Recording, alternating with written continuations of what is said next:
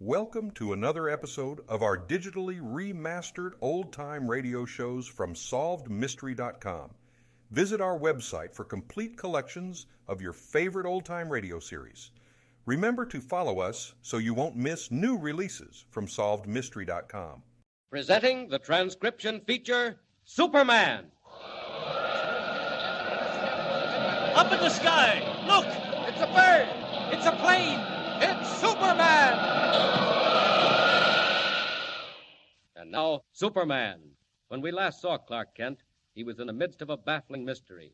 Waiting at the hospital to interview the girl he had saved in the nick of time from a burning building, he had heard a scream. Two men, posing as the girl's relatives, had visited her room, stabbed her, and suddenly vanished. Today, as our story continues, some time has passed. The girl's injury proved not to be serious, and she is now well enough to give Clark Kent his interview, though nervous and upset. As her story approaches its climax, she becomes more and more excited. Listen. Mr. Kent, when I woke up here in the hospital, the first thing I saw, the very first thing, were those two faces bending over my bed, Bartley Pemberton and Joseph Deneen. They're the ones who tried to kill you? But they're the head officers of the North Star Mining Company. Of course they are. Don't you understand? Mr. Kent, I was their office secretary. About 2 months ago, I found out what they were doing. Mr. Kent, they weren't honest. They were swindlers. They sold people stock in a mine out west, a mine with no gold in it. Go on, Miss Anderson, if you're not too tired. I want you to know what happened. I found some letters and some secret diagrams and maps. And then came the morning of the fire. Yes, go on. I got down to the office early that morning and began going through his desk. I was in his office all alone. I knew I had at least an hour before he got in. I stood there, opening and shutting drawers, and all the time I didn't have any idea that there was somebody watching him from the closet.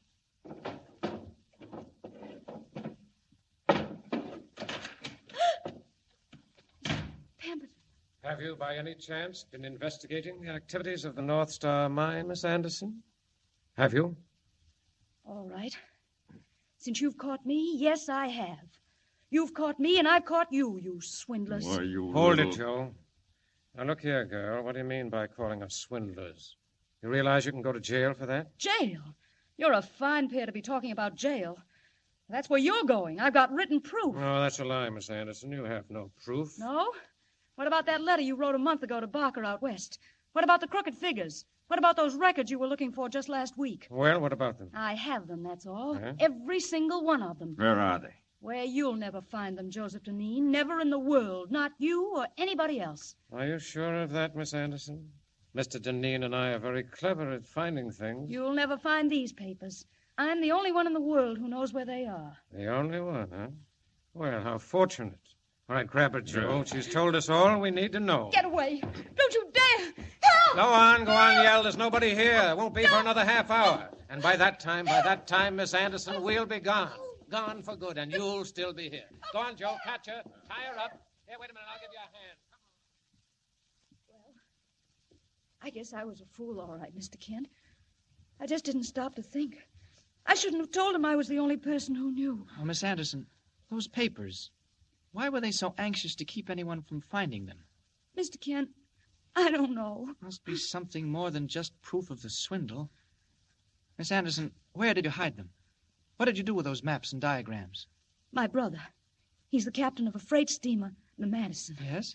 I gave him all the papers in a package and told him to put them in the ship's safe. And that's where they are now? Does your brother know what they are? No, I didn't tell him. Oh, Mr. Kent, I can just see those two faces bending over me. I can't stand Now, it. here, please, Miss Anderson, don't. Look, here comes the nurse. Mr. Kent, I just heard from an orderly. Those men came in a car. A car? What kind of a car? A big black sedan, Yes? license 2406. 2406. So long, Miss Anderson. Where are you going? To find that car. Thanks, nurse. Mr. Kent, it's still at the parking lot. They left it there. Fine, that makes it easier. See you later. 2406. Well, if that isn't a break, I never heard one. Ah, here's the parking lot. And there's the car. Down.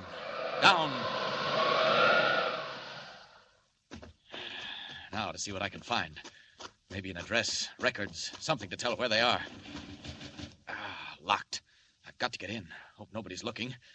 Now then, just take a door off. That'll be quickest. Once more. Now into the glove compartment. Ah, nothing. Nothing but guns. 2 pistols.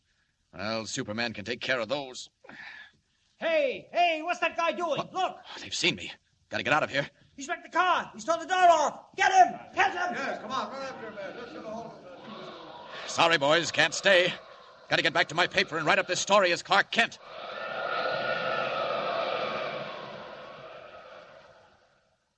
In a hideout near the waterfront, Bartley Pemberton and Joseph Deneen stare grimly at the black type that tells so much and is so silent on the one thing they want most to know, whether their ex-secretary June Anderson has turned the incriminating papers over to the police.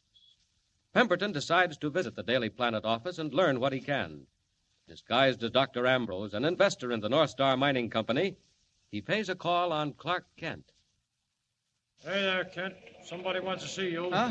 All right, who is he? Right this way. That's Mr. Kent. Oh, thank you. Thank you so much. Mr. Kent, Mr. Clark Kent, who wrote the story on the North Star Yes, Mine? I'm Clark Kent. What can I do for you? Won't you sit down? Thanks. Mr. Kent, I'm a medical man, Dr. Ambrose, and every Ambrose? penny I possess is invested in the North Star Mining Oh, Company. say, I'm terribly sorry, Doctor. Oh, Mr. Kent, you don't mean I'm that. afraid I do.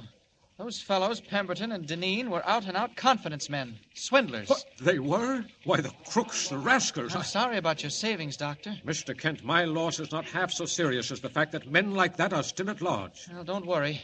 They won't be long. Oh, you'll catch them? You have the proof? Not yet, but we will have. Not yet. I don't understand. If you haven't the proof now, where is it? Oh, Kent, man, I've been looking for you everywhere. Oh, I'm sorry I didn't see you were busy. Oh, Mr. White, I just got in. This is Dr. Ambrose. He invested in the North Star Mine. Yes. Mr. White, Doctor. How do you do, How do Doctor? you do? Yes, I should say I did invest. It was great work on your part, Kent.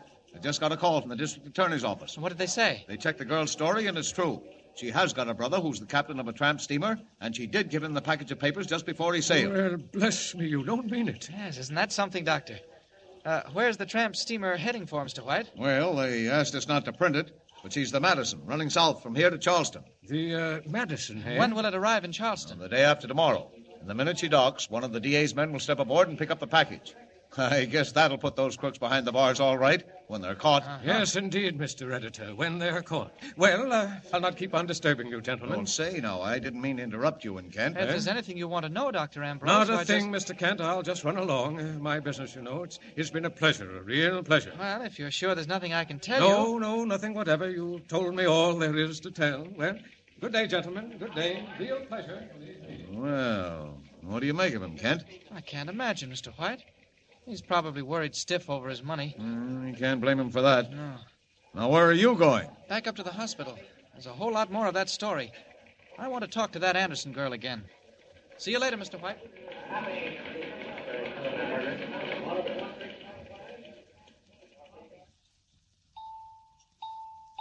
And you say you've heard from your brother? I had a wireless message. Uh-huh. The papers are all right, and he'll turn them over to the police when he docks at Charleston. Well, now all we have to do is find Deneen and Pemberton. I'll feel safer when they're caught.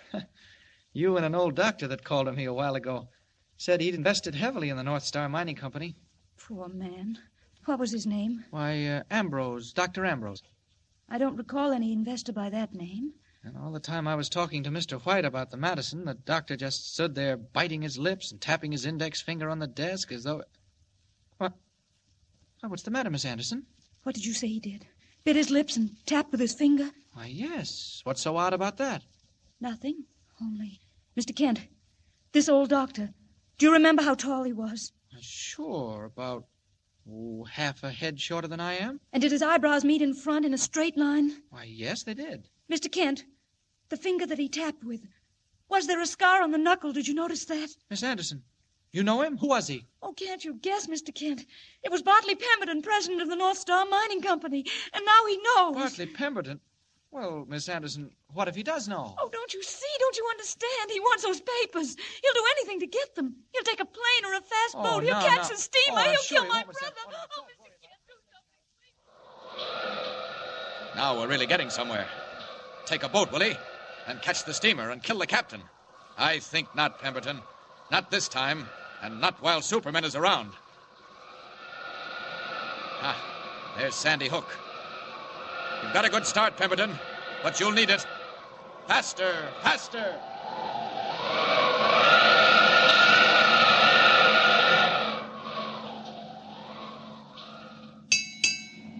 Is that the Madison? That big hulk up there ahead? That's her, boss. Go on up with her in good shape. Watch out for this wave. Bart, what are you going to do? Hoist distress signals. Shoot off a rocket. Get that captain to take us aboard. And what? Well, then we'll see. But whatever happens, we've got to have those papers. So make sure nobody else does. Stand by, Joe. Here comes more water. All right, sailor. Let go of the rockets. Signal that freighter to heave to. Give her the whistle. Aye, aye, sir.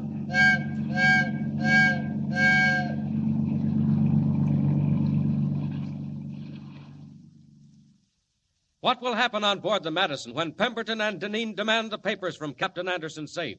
And when Superman comes streaking down from the northern sky in hot pursuit?